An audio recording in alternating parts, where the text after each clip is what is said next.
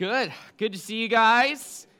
I'm hoping that you're all doing well. I'm hoping that you're healthy. For those of you who are not, I know there's just stuff going around. Sorry about that. We're praying for you. But I just want to tell you, whether you're here or whether you're not, I've got to tell you, I'm really impressed. I'm really impressed with you guys, I-90, because as we've been making our way through this series called Becoming Everyday Disciples, you guys have been on it. You've exceeded my expectations. You've exceeded my expectations in terms of your willingness to participate in these things that we're doing together. I've been hearing some great stories so far, just casually, and I've been so encouraged to hear about your willingness to step out and to do something that maybe feels a little uncomfortable or a little outside your norm for the sake of growing and the sake of becoming disciples and doing that together. I've been so encouraged. But here's something I want to ask you. If you started to do some of these practices that we've talked about, if we've started to do these things, or just it's not like you're doing it perfectly. That's not the point of this. But you're starting to integrate into your life some of these things that we've talked about. Would you go ahead and, after the service, just share some of the things that would have happened? If you've brought someone, shared a meal with somebody that you wouldn't normally share with, would you just talk to somebody about what's happening? Or if you've, confessed, you started to build confession into your life, not just talking about the bad things, but talking about the hope that you have in Jesus, right? Doing that whole-bodied confession kind of thing. Would you just talk to somebody about it? Not to toot your own horn, though you can toot your horn if you'd like, but not really to do that, but just to brag about God, just to encourage each other in the fact that actually it's sort of exciting to be a disciple. It's actually not a drag. It's not drudgery. It actually can be fun. It's fun and exciting to see how God uses our lives. At least I think that's true. So would you just encourage each other in that? Because this is part of the thing. We're trying to do this together. So far, we've covered 3 habits that I've been asking you to do, to partake in, asking you to bless someone, a believer and an unbeliever every week, to eat twice a month with somebody you wouldn't normally eat with, and to confess your sins, get into a rhythm of confession both of sins and also of confessing the hope you have in Jesus. I'm asking all of us to do this together, too. That the together thing is essential. I'm not just saying each individually on your own time and on your own business and in a private kind of way do these things. I'm saying let's do these things and let's encourage each other. See, this isn't a program. This isn't an initiative. There's no class that I'm going to have you attend or ask you to be a part of. These are just things I'm asking you to intentionally build into your everyday life and to work them into your daily rhythms. And I think you'd be surprised what happens when you do that. Because I really believe that if we collectively, if all of us together commit to doing these things intentionally over a long period of time, that what we'll see is actually that we are going to be transformed because we're moving along with this relationship with Jesus. We're actually going to become different people, which I find terribly exciting.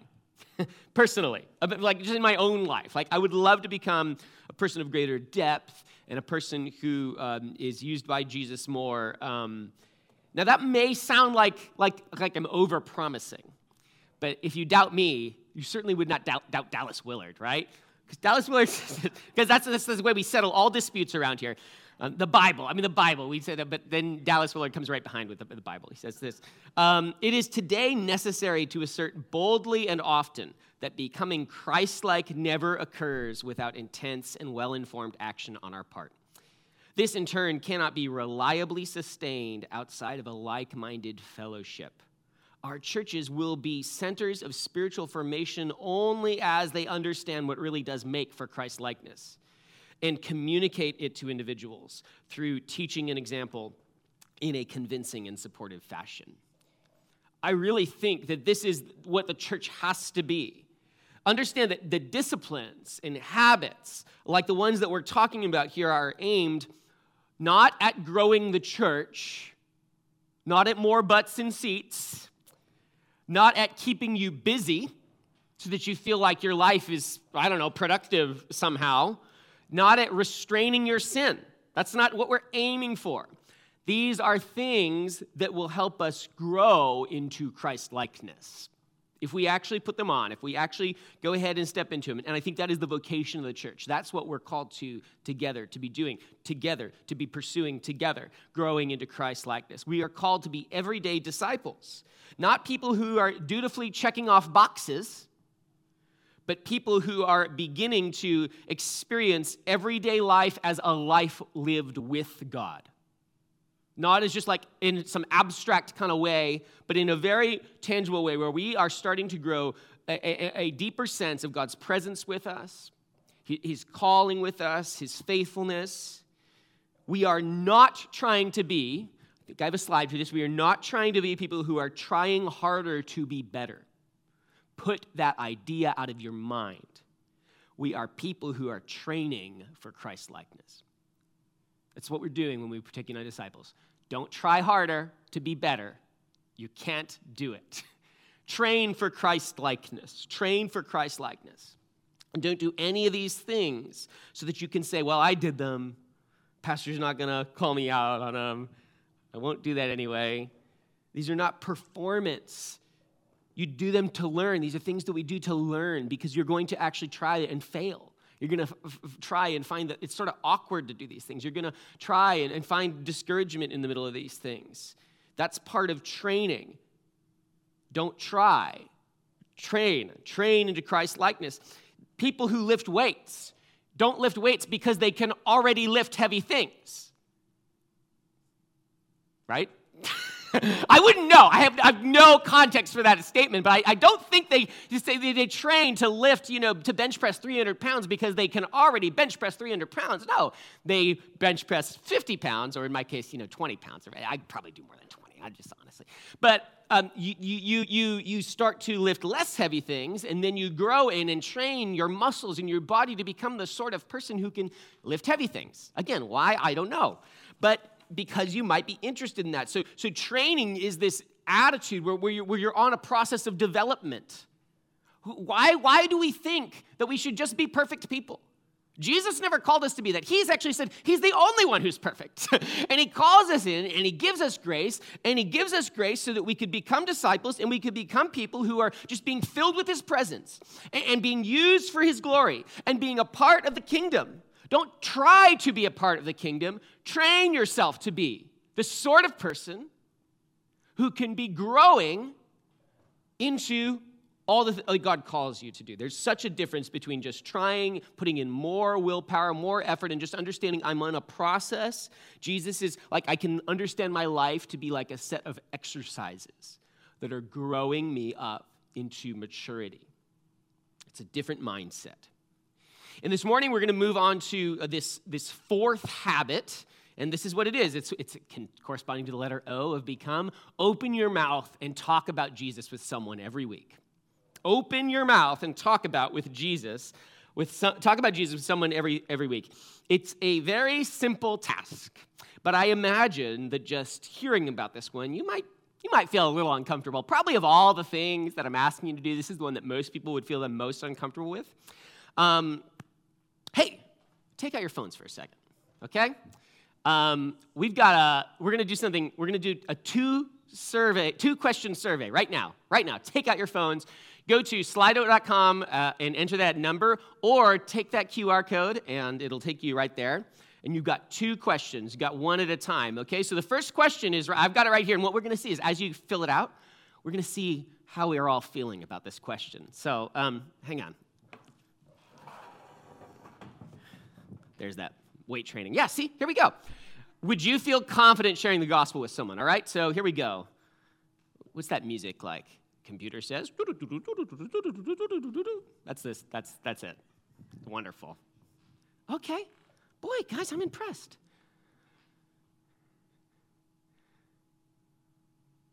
All right, so we're getting a sense of things. Would you feel confident sharing the gospel with someone? And it looks like we're going to end up with slightly under 70% are saying yes, okay, which, good job. Way to go. I'm actually pretty impressed with that. Some people are saying no, about 15% saying no, 50% saying not sure. Okay, we're thereabouts. We're in that area. Okay, so that's how we're feeling, okay? It's just a temperature check. A lot of us feeling confident, but about a third of us saying no or maybe. Okay, and I've got one more question for you. you should be able to see it now. What word do you think of when you hear the word evangelism? What's your gut reaction to the word evangelism? We're going to get a word cloud as we all type. It's going to be really fun. Billy. All right. Preaching. Yeah, okay. Oh, Billy Graham. There we go. That makes more sense now. Thank you. Wow, okay. Salesmanship. Graham. Got a lot of Billy Graham, yeah. Jesus, sharing Christ, witnessing. Arg. I like arg. That's good. Good news, spreading, witnessing. The 90s. I like that one a lot. The 90s. Salesy, preaching to multitudes. Okay. Awesome. Very cool. I like how much we think of Billy Graham. I really like that. Think about Billy Graham he was a guy who gave his life to Jesus, and he shared the gospel with a lot of people. So this has been fun. I appreciate. Thank you guys for being willing to doing this. Oh yeah, we'll keep it going. That's fine. Yeah. So we have a lot of feelings. We have a lot of impressions. We have a lot of gut reactions when it comes to sharing the gospel with evangelism. And I just wanted to remind you about exactly what we said about all the other disciplines. All of that goes for this here. We need to do such a careful job. We need to be attentive to resisting the very real temptation to turn spiritual disciplines like just talking about Jesus with people, into performance. Especially on this one. Because if you're just going to kind of grit your teeth and force Jesus into a conversation because it's something you think you should do or something that you have to do, I think it's going to make you miserable. What I would say is, just like we're talking, don't try, train. Don't try to be someone who opens their mouth and talks about Jesus. Train to become the kind of person who would do that naturally, just from the overflow of your heart, of your mind. I think that's who Billy Graham became, right? He was not in his youth like a particularly powerful person. And I think he certainly presents as being very charismatic, but what Billy Graham had was a series of growth exercises, right? A series of growing his faith to the point where he could just become an extremely persuasive person who's persuasive at sharing the gospel, but not actually, if you listen to him speak, not actually somebody who is overly complex in the way that they talk about Jesus, but just honest and direct. Like clearly when Billy Graham talks about Jesus, he's speaking from this place of depth. And now, some of us have some negative feelings, like arg, and thinking of door knocking. Door knocking, that gives me palpitations. In the 90s, that was also, some of us have positive experience of evangelism. Some of us have negative experiences of evangelism.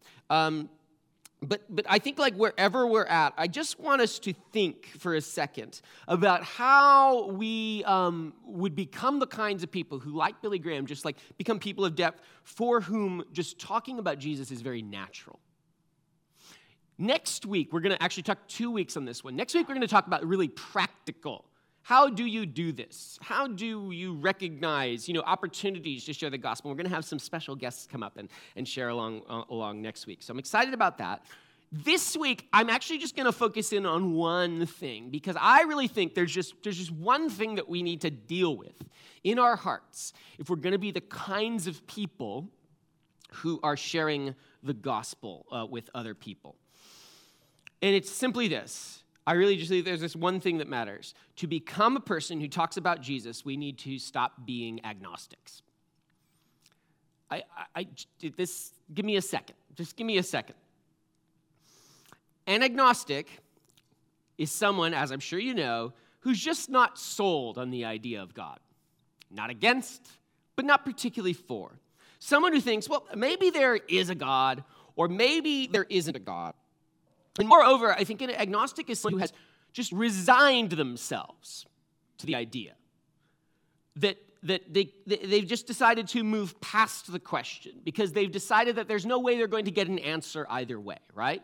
As opposed to an atheist who said, definitely not. An agnostic just says, I don't know, and I'm never going to know, and so I'm just going to move on with my life. They've decided that they don't know if God exists, and they're just going to move on. They're resigned not to know.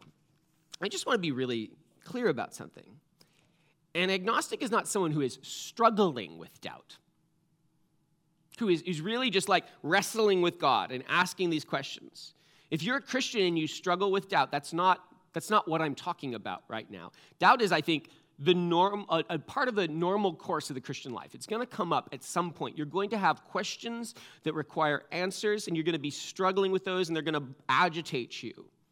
That's not what I'm talking about. To have doubts and question is not to be agnostic. Rather, it's someone. An agnostic is someone who begins with doubts, and then they just take a step away and they resolve, man, there's really just no way that I'm ever going to come to I'm never going to get past this question. No way to resolve that doubt. And so they accept their position as someone who is just going to be unknowing henceforth, from this point on. And my point is not, by the way, to pan agnostics. That's not it. I'm actually quite sympathetic to the position of people who are agnostics because, honestly, we live in a culture that has made inert, made useless any way of knowing things about God, which we certainly have, but we've convinced ourselves as a culture that we couldn't possibly know God, and that's just wrong. But it's culturally accepted. So I'm really quite sympathetic to agnostics. I'm also sympathetic to agnostics because, honestly, the church has failed, I think, at times to offer thoughtful and honest defense of the gospel in the middle of a culture that's questioning, how can we ever even know anything about God? The church has really failed in a lot of ways. So I'm not panning agnostics, but my point is just to say this. If you are going to be someone who is naturally, from the overflow of your spiritual life, talking about Jesus, which is, I think, what we're going to, then you cannot be living in this place of agnosticism, resolving that you won't know, that you can't know God. You need to be, I think, to be this sort of person, a person who is moving towards faith, not performance, not just putting on faith, like, oh, I'm just going to act like I'm just going to fake it till I make it. Not that. But training to become a person who has growing faith, dealing with doubts and moving past the point of doubt to the point of faith. Let's look at John 20 for a second, okay? You ever heard of Doubting Thomas? That's how we know him. Thomas, oh yeah, the doubter? Mm-hmm. Yeah, that's all we know about Thomas, Doubting Thomas, okay? So this is a little moment in the book of John, in the Gospel of John, where we hear the story of Doubting Thomas. It's really his moment in the sun. Poor guy. And what's happened is, like, Jesus has been crucified. He's died. All of Jerusalem has watched him die. All of Jerusalem has seen him be crucified. Everybody knows he's dead. He gets buried. But on the third day, he rises again. And this is just like right after that. The disciples are saying, we've seen him alive. You know, some of the disciples have seen him alive. Mary has seen him alive. And so they're gathered together. And this is what happens in John 20. He says this. So when it was evening on that day, the first day of the week, and when the doors were shut where the disciples were for fear of the Jews, Jesus came and stood in their midst and said to them, peace be with you. And when he had said this, he showed them both his hands and his side. And the disciples then rejoiced when they saw the Lord. So Jesus said to them again, peace be with you. As my Father has sent me, I also send you. And when he had said this, he breathed on them and he said to them, receive the Holy Spirit. If you forgive the sins of any, their sins have been forgiven them. If you retain the sins of any, they've been retained. But Thomas, one of the 12, called Didymus, was not with them when Jesus came. And so the other disciples were saying to him, we've seen the Lord. But he said to them, unless I see his hands, the imprint of the nails, and put my finger into the place of the nails, and put my hand into his side, I will not believe. And after 8 days, his disciples were again inside, and Thomas with them. And Jesus came, the doors having been shut, and stood in their midst and said, "Peace be with you." And then he said to Thomas, "Reach here with your fingers and see my hands, and reach here your hand and put it into my side. And don't be unbelieving, but believing." And Thomas answered and said to him, "My Lord and my God."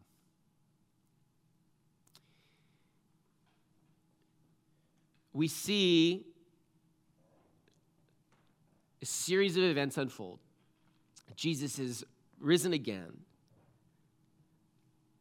The disciples, it's funny because I don't think it's fair to call this the passage of the doubting Thomas. I mean, honestly, the disciples were gathered. They were in disbelief.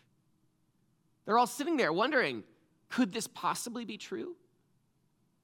In this smaller gathering of disciples, they just have Jesus shows up to them. And he says, "Peace be with you." And he shows them his hands. He shows them his side. And then these disciples, seeing this, they rejoice. And then Jesus goes on, he says, "Peace be with you. As my Father has sent me, I also send you."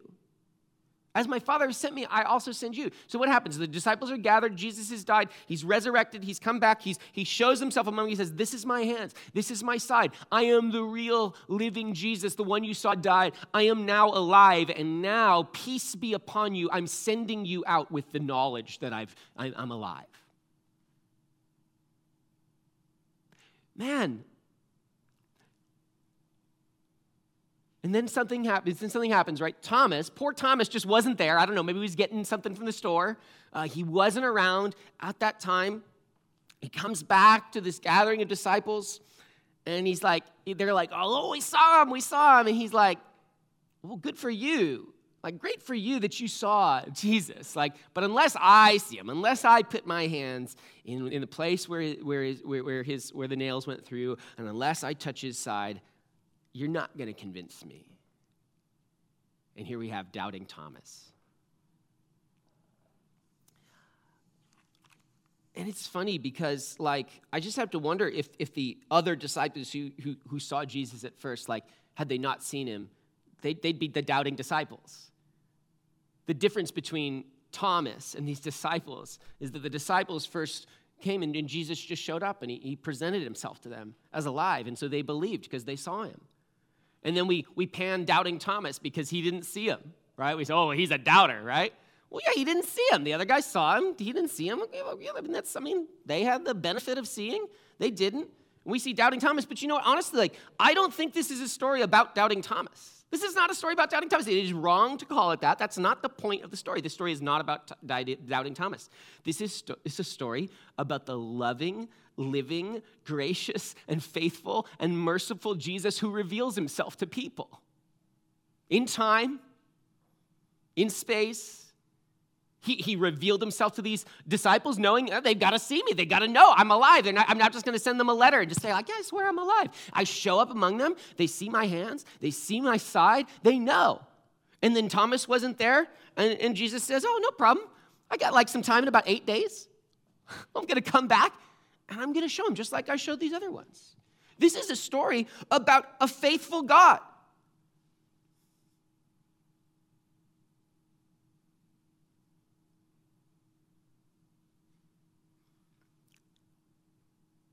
It's not about how terrible it is that we should ever doubt anything that God ever said. It's about the fact that, doubt is problematic, and Jesus knows how to heal it because he shows us who he is. He's faithful to do that.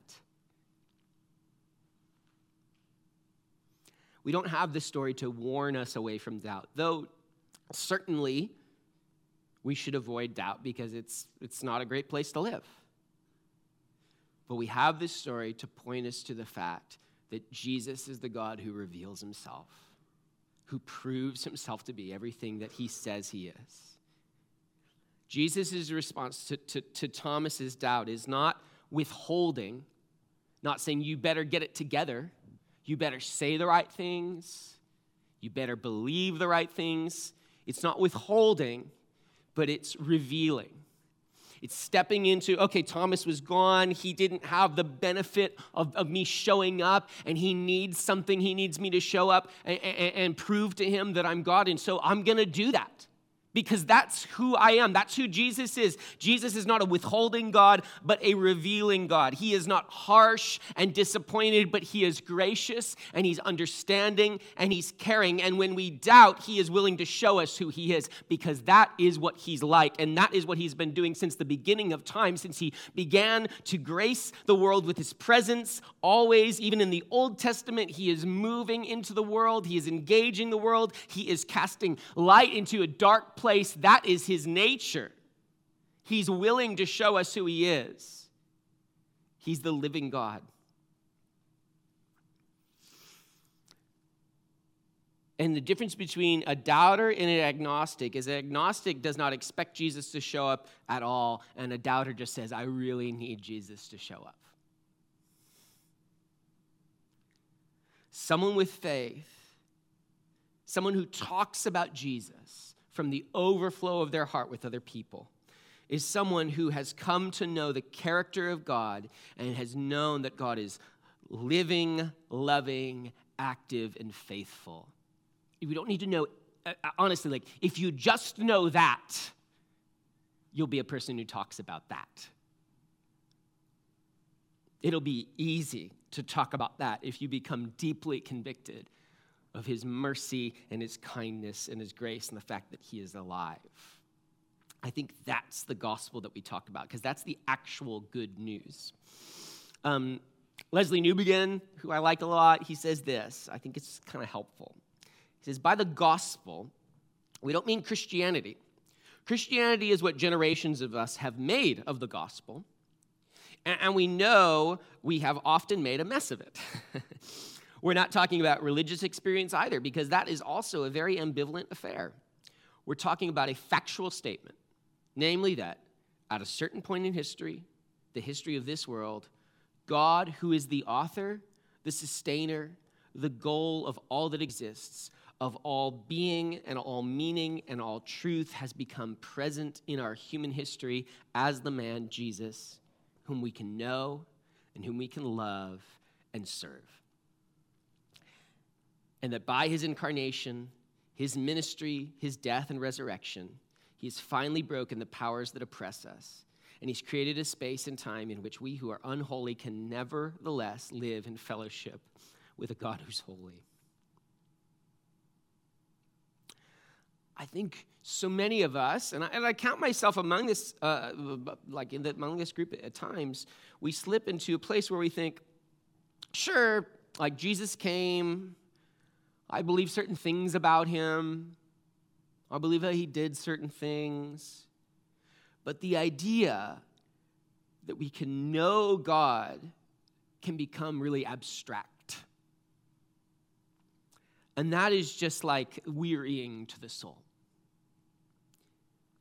Well, so how do you fix that? Well, how did Thomas fix his doubt? His kind of playing with agnosticism. Until something changes, I'm just going to resign myself to this place. Funny enough, he didn't do much at all. He didn't do much at all. He waited 8 days, but he probably would have waited 16 days or 80 days or 8 years. Like, he just waited indefinitely. Not really waited. He just let time pass. He didn't really do much at all. He had settled. So he's not really instructive for us in that. Like, we shouldn't like imitate him. But this story is instructed to us in this regard. In the end, he was a recipient of something he didn't even expect. The grace and the kindness of God who reveals himself to him. God is revealing himself to Thomas, not because Thomas was deserving it or because Thomas was seeking. He's not the kind of God who just reveals himself to those of us who can earn it. But he reveals himself to anybody he desires to reveal himself to. And he's doing this thing. He's on this mission to reveal himself to the world because that's who he is. He's merciful. He's good. He's gracious. He's alive. He did what we could not do. He stood in our place and he took our punishment. He bore our shame and he's risen to life so that we might rise with him. He's a living God. He's a God who is alive. He's gracious and he's showing him that himself to be that over and over again. We see this throughout Scripture. He's just kind. He's gracious. And to get over our agnosticism, to get over our doubt, we need to reassure ourselves and train ourselves into a knowledge that that's true, that he's the living God, that he's the one who is with us. He's not an abstract God, he's a present God. He's a very real, kind, gracious, and merciful God. We need to open our eyes and see that, in fact, he is working all around us. We need to be willing to see him working around us. Thomas was at this point, not even really that willing, but Jesus breaks through this place, and he shows him who he is. He says, be believing, don't be unbelieving. Be the sort of person who can recognize me working, me revealing myself to you. Hebrews 11:6, one of my favorite verses in the Bible, he says, it's impossible to please God without faith. Anyone who wants to come to him must believe that God exists and that he rewards those who sincerely seek him. I love this verse because it's such well, duh. Like probably in order to have faith and to come to a God, I must first believe that he exists. And that he's the sort of God who, because he exists, he rewards those who sincerely seek him. But I think it's on this very fundamental thing that a lot of us we are sitting in doubt. Do you really exist, God? If I really seek you, if I really set my face to find you, if I really try to open my eyes and seek you, are you really going to show up?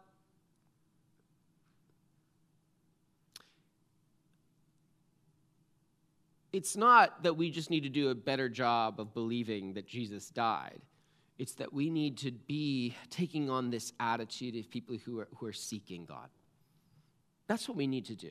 If we're going to get over our agnosticism, we have to understand who God is, what he's like, and then be people who are acting according to a knowledge that he is not just he's already done everything, he's already told me everything I need to know, but he's actually the sort of God who will tell me everything I need to know. If I just seek him, I can come to him with my doubts and just say, God, I really have this doubt. I really need you, and you need to touch your arm. I need to put my hand in your side and be the sort of God who would actually expect him to do that. See, that's what Thomas's doubt. Thomas's the problematic thing wasn't that he needed to see Jesus, because that's what the other disciples had. They saw him. It's unfair that they should get to see him and that he should be expected not to see him. The problem is he really didn't expect Jesus to come. He just kind of given up on that point. We've got to understand that God rewards those who sincerely seek him, that when we set our hearts to seek him, he does reveal himself. You'll probably remember Dallas Willard's definition of faith. We've talked about it a couple times in this series. Faith is a commitment to action, often beyond our natural abilities, based upon a knowledge of God and God's ways. To be a person who is actively talking about Jesus, I think we just need to be people who have committed to living a life on the basis of what we know about God. And the thing that we need to know about God, that we must know about God, is that he is alive, he's loving, he's involved in my life, he's involved in your life, he's involved in the lives of the people all around you. He's involved in Western Washington, in downtown Seattle. He's involved in your workplace. He's involved in all these places that it might seem unlikely that he would show up, you might think. But he's wanting to be there, be present there. He wants to be involved in your doubts and in your questions. He wants to reveal himself in the middle of all of it. He is the kind of God who would and does and is doing exactly that. To be a person who's committed to this is to be the person who has a knowledge of God and God's ways and knows God to be a revealing God.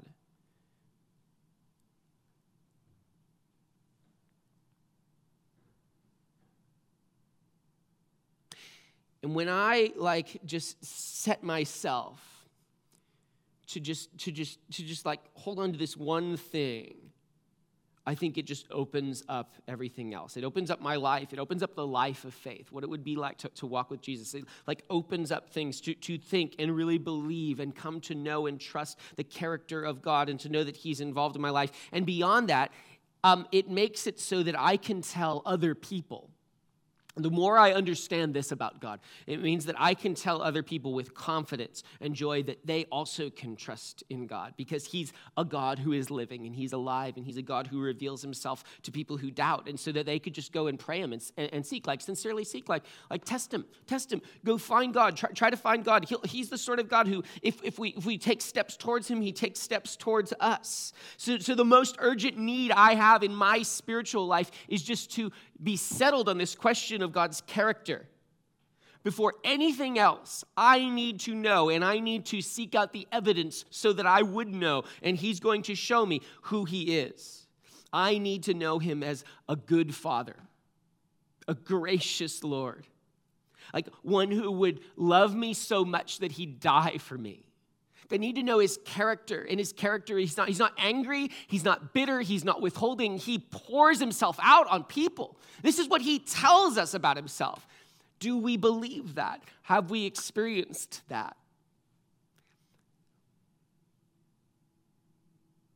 Have we just sat and sought him? Have we waited and watched for him? I think so much of the time, like we don't experience this because we're just not even paying attention, because we don't even expect him to be the sort of God who would show up to us. But he says that he will be. And it's sort of like a crazy thing, because at some point, if we're going to trust in Jesus, and at some point, if we're going to be sort of people who are growing deep in our faith, we're just throwing ourselves on the active presence of God. And that is so exposing. I even was like preparing this message, and I'm like, I think this could be really good, but it also could just be terrible. If I just tell people, the one thing you have to do is trust and know that God is good, and what if they don't believe it? At some point, you just have to know that God is good and that he's going to reveal himself to you. At some point, you just have to understand that he says, peace be with you. I'm sending my Holy Spirit. I'm sending you out to be people who are filled with peace, filled with my presence, who have this palpable and tangible experience of my work and my care and my oversight in your day-to-day life. At some point, we just have to live that way and trust in him to arrange my life around the knowledge that he's going to reveal himself to me. And he's going to care for me. And that he's not angry because he's already died to take away all the sin that I could ever do and all the separation that I could ever put up around him. He's already taken away all the shame and all the guilt, and all I just have to do is turn to him and see him for who he is. See his grace and his kindness.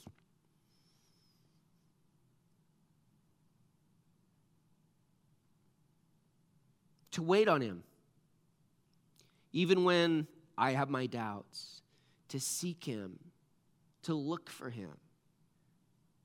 If I plant grass, I don't plant the grass and immediately just say, that grass is never going to grow. I plant grass knowing that if I give it time and I water it, eventually it's going to sprout, I think. I don't plant a lot of grass. So too, we need to be shaped and formed. Our lives need to understand that, man, God has arranged things. He's arranged things according to his grace, according to his mercy. He's arranged things because he's so that we can trust in him. And so we can just live our life, plant seeds of faith, which are just things saying, okay, God, unless you show up in this, it's probably not going to come to anything. But I'm confident that you're the sort of God who does show up. We just need to become people who are seeking him and just knowing him. Just a few, three quick practical things, just to apply this. So if I want to become a person who is opening my mouth and I'm putting away kind of agnosticism, this kind of neutral, living with doubts, making peace with my doubts, then I'm going to be a person who is first to seek him through just waiting on him and watching for him, just paying attention. I need to wait. I need to give it time. But you know who I wait for? I wait for people who I know will show up. If I were meeting somebody, I made a coffee appointment with one of you, And after 20 minutes, I'd start to think, I don't know. And then maybe after 30 minutes, I'd leave. Sorry. Right? Because at some point, I'm going to say, nah, they're not going to show up. But if I thought, you know what? I'm confident they're on their way. Maybe they're just stuck in traffic. Maybe there's things going on. Maybe there's things that I don't know that are going on. I'm just going to keep waiting. We need to be the sorts of people who say, I'm confident in the character of my God. I'm confident that even when I'm doubting and when things are difficult and when things seem a little bleak, I'm going to just keep waiting and I'm going to keep watching for signs of his coming. Like I'm going to be looking out from the coffee shop to the parking lot for your car, right? I'm going to be looking out. I'm going to say, where's God's grace moving? Where is he at work? I'm going to be having that attitude of just pressing in and continuing wait and continue to hold on to that expectation. And then, honestly, like we need to become people who get really disciplined about pointing to the signs that we see God's working at. We need to do that together. So like the life of faith, honestly, it can be kind of silly because it's like looking at the grass growing, right? And you wait maybe a week. I don't know. Do you wait a week and then it starts? I don't know. You wait a certain amount of time and you water it a lot and it gives the appropriate amount of sun. I don't know how you do that around here, but it starts to grow. And then what you do is you can see, hey, look, there's a blade of grass right there. That grass is going to grow. That seed that was planted, I can be confident that actually something's going to come up from that dirt patch and it's going to be good. And I need to just like assure myself that I see good things going on there. And we could become people who together are just like disciplined about saying, in the middle of dark times and difficult times, I think God is moving in this place. And we should just keep waiting. We should just keep expecting him. We should just keep watching. Because he's beginning to do little things. He's beginning to do things. I mean, like, think about the place we live in. Like, I know Christians in the Seattle area can be so discouraged by the culture and everything that goes on, and it's wild sometimes. But I really think that God can move here. Could we be people who, instead of just saying, oh, shucks, maybe I should move to Idaho? No, sorry. If any of you Idahoans are here watching from Idaho, like, what if we're people who say, yeah, it's pretty bleak, but look what God's doing here. And look what God's doing here. And if he's doing these little things here, don't you think he could do more? Isn't he the sort of God who could just move right into downtown Seattle and just bring a revival, bring transformation? Isn't he that kind of God? Like what do we really believe about who he is and what he is? He's not a God who needs us to do the work. He's a God who just shows up and reveals himself to the world. He's been doing it for millennia. Beyond that. And we need to be disciplined about pointing to the thing he's doing and encouraging one another. When we can't see it, I want you to tell me, oh, here's some things. Here's God's grace. Here's him working. There's no other way to do this except that we do it together. Because I don't have it in me all the time. I don't have it in me all the time.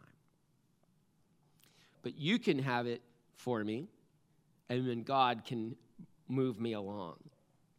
And if we become people, I promise you, if we just do step 2, step 3 is just going to take care of itself. If we become people who are pointing to God's work in the middle, like the beginning, the small things, who are becoming aware of God moving, even when things don't seem quite as they should be, then we are just going to be people who learn the discipline of sharing Jesus with other people. Because we'll start to recognize things in our own lives where God's moving, and then we'll start to see it in other people's lives. And we'll just be able to share Jesus simply by this, saying, hey, God has done these things for me, and I see in your own life, God is moving. Can I just point you to those things? Like Jesus is just lighting up your world, and you're not even aware of it. We're to be people who just interpret that to people. That's how we share Jesus with people. There's some more nuts and bolts. There's some actual sharing the gospel. Again, we'll get to the real practical stuff, but I think just on an attitude basis, just being willing to point to the grace of God. It's really, I think it really is that simple. Worship team's going to come up here, and we're going to worship God together. But I just wanted to show you something. I'm on I don't recommend this, but I spend a lot of time on Christian Twitter. It can be a little bit dicey. It takes a lot of faith to see God moving on Christian Twitter, I'll tell you, because there's mostly a lot of just griping. But I spend a lot of, but just so you know, Christian Twitter is not a thing. It's just Twitter, but you mostly follow Christians, right? It's not like a separate website called Christian Twitter, just so you are aware. I realize that as was sort of insider language. So I'm just on Twitter. And there's this really cool thing going on. If you guys know where Asbury University is? It's in Kentucky. It's a Christian school. You guys heard about this? Nobody? Christian Twitter strikes again. Last Wednesday at Asbury University, college campus in Kentucky, students went in 10 o'clock chapel. Chapel is supposed to end at 11 o'clock. The chapel is still going. Wasn't planned. There was no revival meeting. It was just chapel. It was supposed to be 45 minutes long. But something happened, and check it out. It seems to be really legitimate, where these students gathered, and they didn't hype themselves up. They didn't fake it till they made it. They just came and they gathered, and they had this strong sense that God, in his mercy, the God of love, the God of kindness and acceptance, was just there, and nobody wanted to leave. And now, 5 days later, 24 hours a day, it's just going. Not because anybody put it on a calendar or decided to do it, but just because God's merciful. And he isn't just looking for people who have their lives all together, but just is looking for people who are willing to go through life and recognize that he's involved in it. And that's all these people. Everybody who goes to this people are now starting to go from out of town, right? Which is typical. And everybody who goes there is just saying, like, nobody's in charge. It's just this thing, and people walk in, and it's just like the love of God is present. It's not wild. It's just that God is just showing up, and he's proving his kindness, and he's proving his grace, and he's proving his love. And revivals are these unique times when God is doing that in particular, but it's what God is doing all the time. That's God's MO in the world. It's what he's doing in Jesus. He's light in the world. He's light shining in darkness. And we're in this way of thinking that, we have to just light a fire. We don't have to light a fire. We don't have to light up the world. Jesus lights up the world. We just need to open our eyes. We just need to be people who get over our shame because Jesus has put it away from us, and get over our consumption with our petty little problems, which is like we all have them. And people who are just caught up in a knowledge that we have a God who's working and revealing himself to us.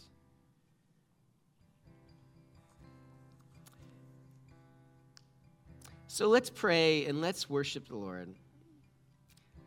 Holy Spirit, we welcome you. Lord, when Jesus rose from the grave, he sent his presence into the world. He sent his peace into the world. And Lord, we are just people who have, because of your grace and because of your kindness, Lord, we've just opened our eyes to your grace and your love. We've opened our eyes to the ways that you care for us. We've opened our eyes to you, the living God, and we want more, Lord. We seek you more, Lord. We want to be people who are more deeply aware of who you are and who are just like seeing you. So, Holy Spirit, would you come? Would you remind us of what's true? Would you remind us of who you are?